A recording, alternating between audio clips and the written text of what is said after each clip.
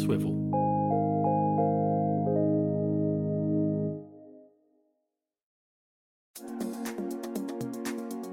If you live in any of the major cities in Australia that have been heavily impacted by COVID-19, you're definitely using some form of QR code check-in to log your entry into public spaces, retail, and hospitality venues. When you scan a code and check in to one of these sites, what assumptions are you making about what happens if it turns out you have been somewhere that becomes a COVID-19 exposure site? Or as an employer, how clear are you on what your responsibilities are if you find out a COVID-positive person has worked in or visited your business?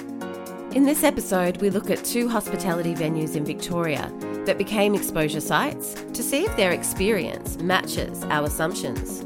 From Swivel Media, I'm Amanda Reedy, and this is Resolve, Stories from a Stop-Start Nation.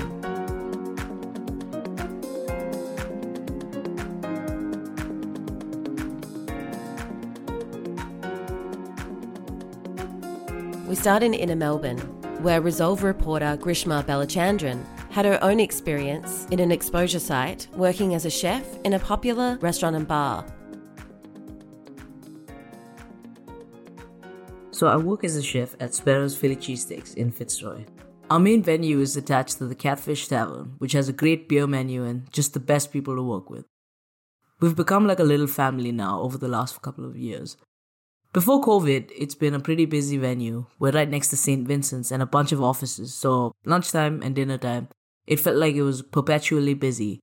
But when we hit the first lockdown at the start of 2020, we faced the same challenges as the rest of the hospitality industry, including becoming an exposure site. The day I found out, I was already at home isolating because I took a test earlier in the day just to be safe.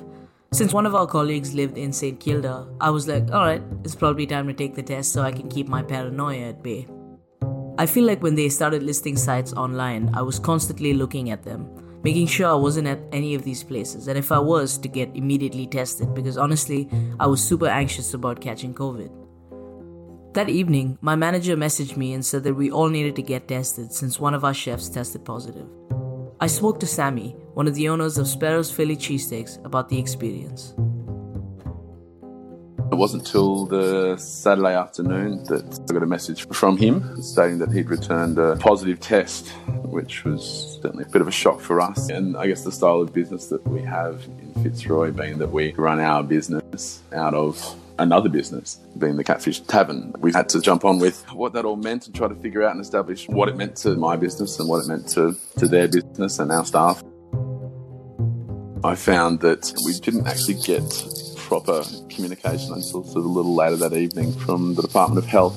But once we got notice from Chef that received that positive test result, we started making moves to be safe and be cautious, just to close down operations, certainly for the interim. And that's how we kept ourselves informed. It felt like there was only one person who could give us information during this time, which seemed like a massive responsibility for someone who already had to take care of his business, look out for his staff, and take care of stock while filling in forms. I also spoke to the manager of the Catfish, Jane, about what it was like from her perspective.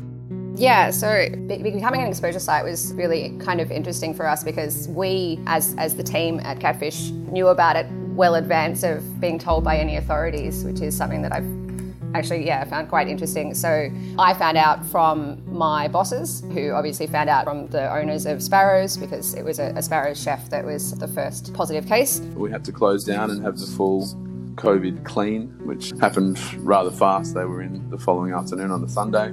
They basically worked through the night doing the clean. A lot of biohazard stuff going on and bagging up and restricting areas. But it wasn't until that evening that we spent a lot of time, well, myself and my partner was a great help, spending a lot of time on the phone to Department of Health and filling out a lot of forms and trying to get to the bottom of what the next step was.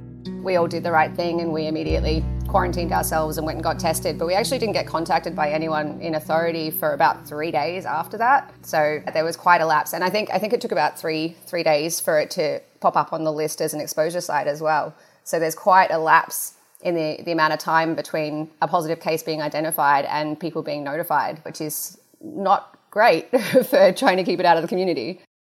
I was definitely worried about everyone, which is why it was nice to hear that Sammy had a reasonably positive experience with it. And that's what we want more of. people knowing what to do and not panicking and not strapped for information. With enough information and a heads up, Sammy was able to act quickly and delegate tasks to everyone on the team. The people that the contacts that we had just over the phone and again, instructions via email as well were quite good. It was pretty clear. They all acted quite fast, and as far as experiences go, they were very clear in their communications. For me, there was a very limited number of people I had to worry about. But if I owned a business, it would have been hectic. If you think about it, it's a pretty scary situation. There's a lot of anxiety connected to waiting in limbo from the result of a test. One day is bad enough, but being isolated for 14 days can be a difficult experience for anyone. Now add being a business owner into the mix and the to-do list increases. For Jane, all of her information initially was coming secondhand, and she was surprised that no one else involved received direct contact or instructions about what they should be doing.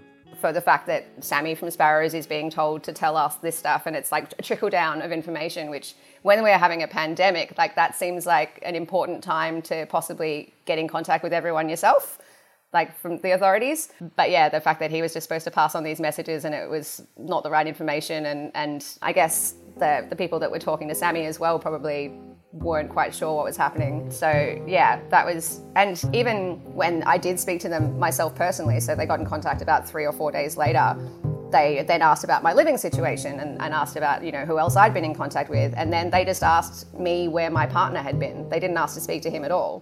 They were just like, well, where was your partner? And I can tell them, I can have a conversation with him, but it seems like that's something you should really check with the individual. Yeah, so communication and follow-up were definitely not ideal. Another thing we should keep in mind is that government support ends when lockdown is finished.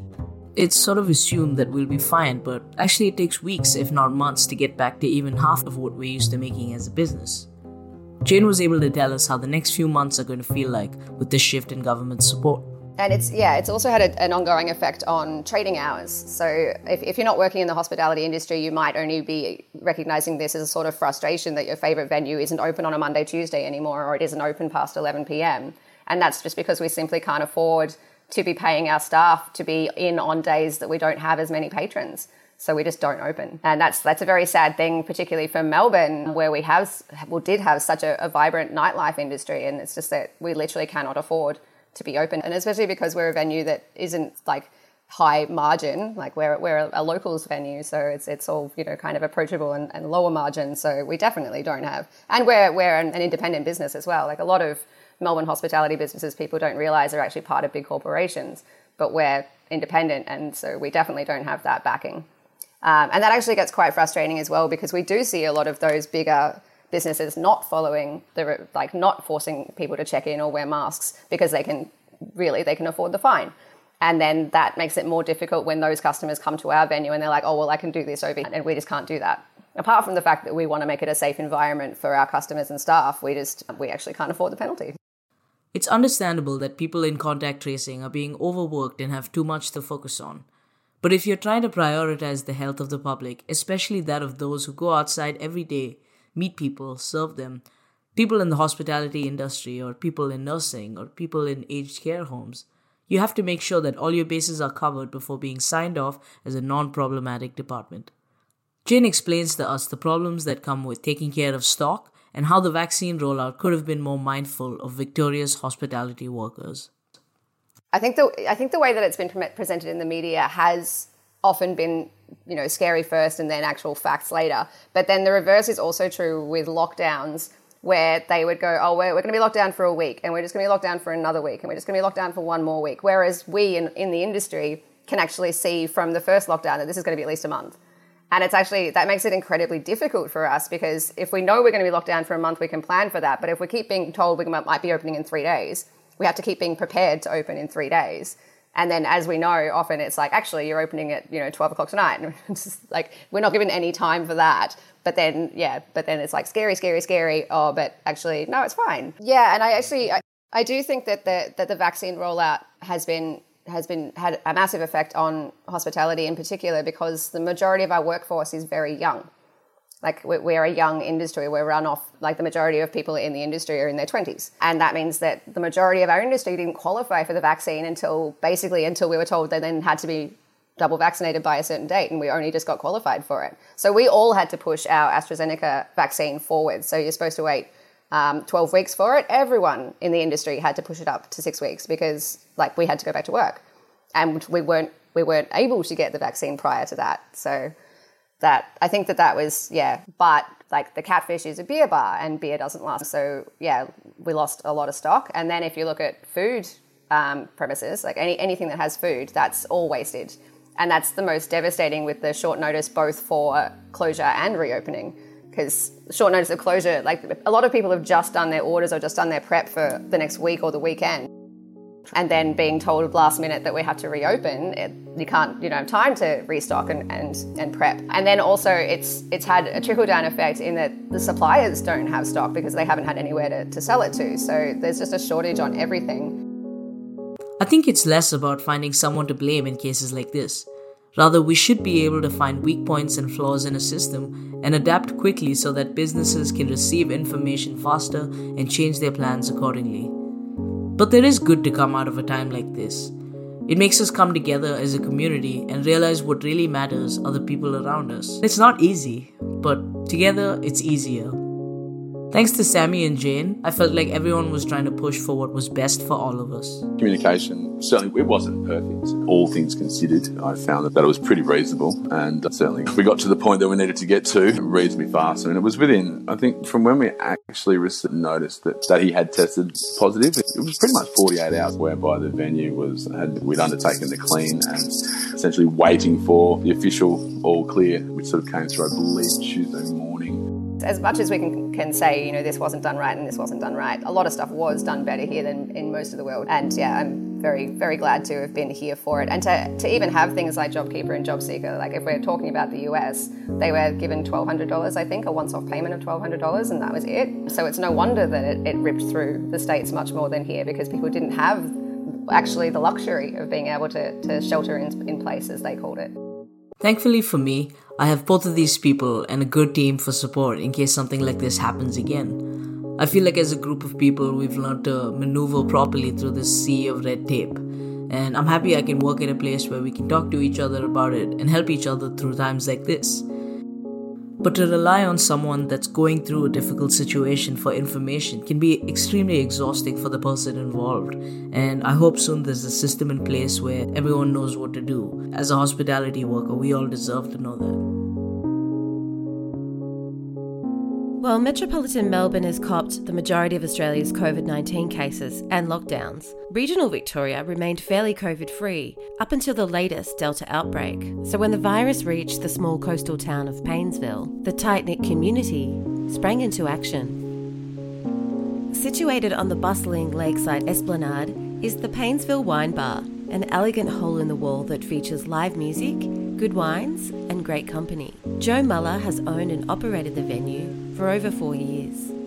So Paynesville is a little town, a population of around about 4,000. Because we're situated on the Gippsland Lakes overlooking McMillan Straits, it's a beautiful little place, and the community absolutely love Paynesville.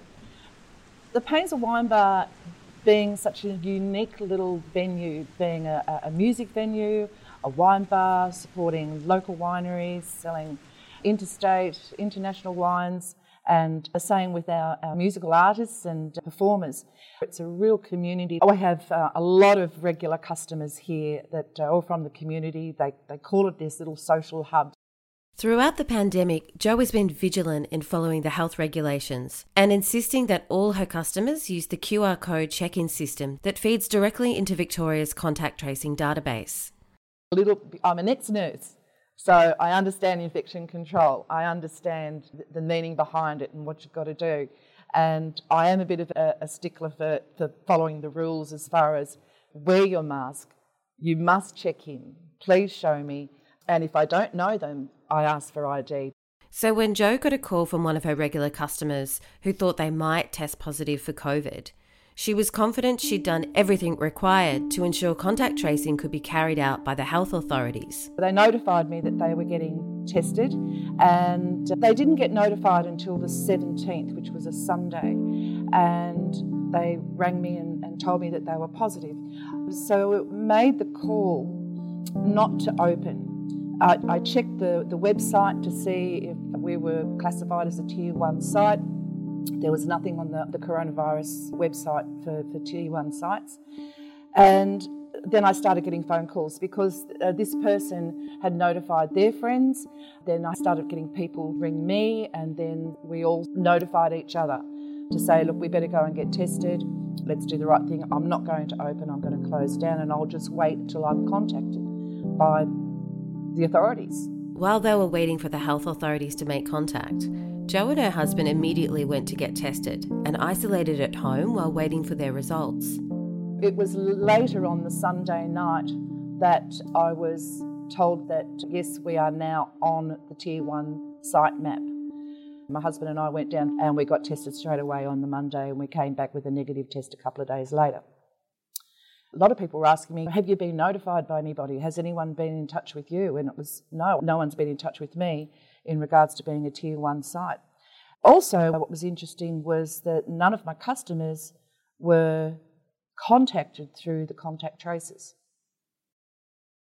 The person in question who was COVID positive, but as far as everyone else who was a primary contact, no one had been contacted through the contact tracing, which I found quite unusual. I would have thought we would have been contacted, in particular being the business owner. The QR code check-in system is meant to be the linchpin in stopping the spread of the virus, but not one person who was a primary contact of the Paynesville wine bar positive case was notified. So Jo got online and did her own research and tried to help those other close contacts work out who needed to get tested and how long they should spend in isolation. There was a lot of confusion from people wondering whether they were a primary contact or not. So my advice to them was, if you were here on those days that they stated on the exposure site, go and get tested twice. Get your first test on day 1 and then get tested again on day 6. So then there was confusion because an email came out from someone's family member and, you don't have to isolate, you only need the one test, and then once you get that negative, you're fine, you can go off, or no, you only need one test and then after day 7 you can go off into the community and do what you like. So there was a lot of confusion about, and still not having been contacted by any of the authorities, we were sort of left to our own devices. Getting through on phone numbers can be difficult. You're on hold, it's overloaded. I know our testing site here in Bairnsdale, they were overloaded. Someone said to me when they went up there to get tested, the nurse said, how big is this wine bar? There were so many people up there getting tested. It was friends of friends of friends. I think the number of people who got tested probably would have been in excess of 40 people, I think. All the customers were getting back saying, yes, Jo, we've got a negative, we're going back for our second test. So everyone was really, really good. Not only did this close community manage to stop a COVID outbreak in their beloved town, they made sure that Jo and their friends who needed to isolate were all well looked after. We had food dropped off to us, we had toilet paper dropped off to us. Here I am with a wine bar full of wine, and I had no wine at home. And I was stuck home in isolation. So we had some lovely people send us some wine, which was really nice. Someone dropped off some sweeties and someone dropped off a casserole, and it was just lovely. And everyone just saying, Jo, you've done the right thing. Thank you for doing the right thing. We sort of felt we dodged a bullet, and I believe we did, and I think it was because the community sort of got together. I think we made the right choices. I believe I've followed to the letter what we were supposed to do. Even with her nursing background and the support of a community who were willing to do the right thing, Jo believes there should be more support given from the health authorities to assist business owners who have come into contact with COVID. I guess some reassurance, if all of this was to happen again, to probably be reassured by someone who knows what the steps are, to say, okay, this is what you need to do, or, have you done this, have you done that?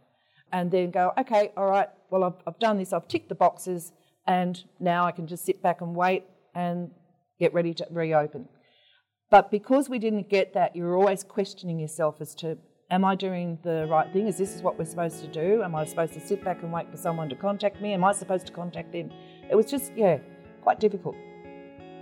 After some very thorough cleaning, Jo is back behind the bar where she belongs and will continue to insist all her customers use the QR code system and follow the rules to keep her community safe.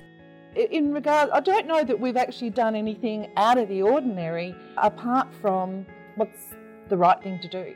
I thank everyone in the community who went and got tested. I thank everyone in the community who's double vaxxed and who's booked to get their second shot. And I think it's what we need to survive in business in the future. We spoke with Nationals member for East Gippsland, Tim Bull, about the contact tracing issues that were happening in the region.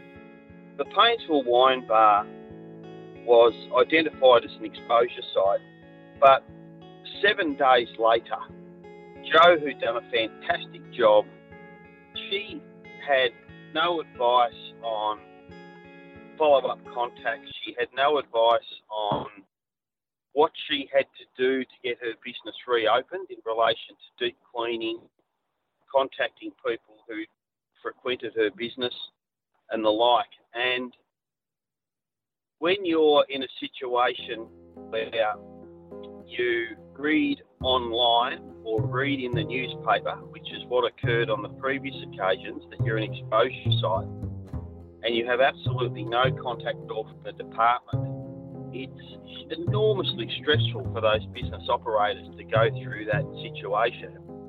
And I raised this predicament in Parliament, and I put to the government that either they were understaffed or the system was broken. It had to be one of the two things as to why no contact had been made. But I simply got a response back to say that staffing is appropriate, they're all doing a wonderful job. Well, when we had, that was the third situation that we've had with exposure sites in the region, and when all of them failed equally as dismally as each other, things clearly aren't working well. My experience has been that the vast majority of people are happy to do the right thing, but what they want is clear and accurate information on what they must do.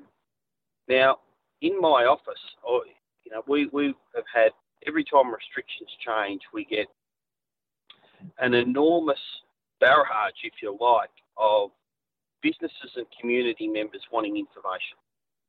And often there are a lot of grey areas in the restrictions when they're released. When the directions come out, there isn't a lot of detail that drills down into specific cases. In my office, I've had staff members on the phone to the hotline, working away in their own offices and following up community concerns. And within a matter of minutes, and in some cases we believe they were on the phone at the same time to the hotline trying to get detail, they've received conflicting information on exactly the same issue. Now, when you've got the people in the hotline who are giving out conflicting information, it gets very, very, very confusing because one of them has to be wrong. When I raised these matters in Parliament, it wasn't as a political point-scoring exercise. It was simply to try and get the detail that these business owners needed to be able to get back on their feet. Because one thing I can assure you of is our business sector has done it tough enough up here in East Gippsland, with the drought and then those horrible fires and then straight into this. Our business sector has been on its knees because it's heavily reliant on the tourism industry, and they just wanted to be able to get back and open the doors.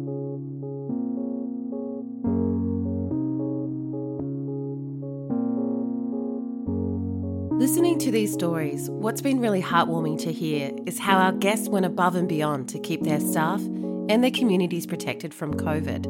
Much less life-affirming is the lack of consistency and the confusion coming from Victoria's contact tracing model. We reached out several times to the Victorian Government's Health Department for comment, but they didn't want to speak with us. The Victorian Government has undoubtedly done a great job supporting affected industries financially and getting double vaccination rates to over 90% of the population. And now that Victoria has fully opened up without restrictions, the government has announced even more dramatic changes to how contact tracing will work in the future. From now on, individuals and businesses who come into contact with a positive case will need to do their own contact tracing, calling all those personal contacts that could have been exposed. Positive cases are now required to notify their workplace, school or childcare about their positive result. Once informed by the case, workplaces will also have to identify and notify employees and subcontractors, but not customers who were exposed to advise them to get tested. Schools and childcare will also identify and inform staff and student contacts. In fact, the only time the government will step in and perform contact tracing is when a super spreader event or outbreak occurs. I'm sure we all assume that every time we check in at a store, a bar, or a restaurant, we are contributing to a system that keeps us safe. But if we can draw one conclusion from the experience of our guests and this latest round of changes to the system, is that the onus, it seems, is on the individual, and maybe it always was. So we must remain active in keeping ourselves and our community safe as we face the new normal, living with COVID.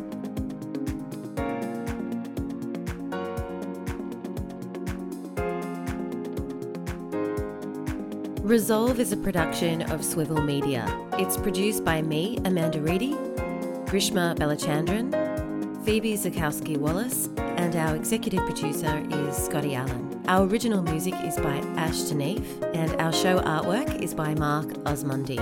Research and fact-checking is by Lauren Fitzgerald. If you enjoyed this episode, please take a moment to subscribe in your podcast app of choice and leave a positive rating and review to help others find our show. Visit swivelmedia.com, that's swivel with an O, for details on all of our shows, and find us on social media for updates on new releases.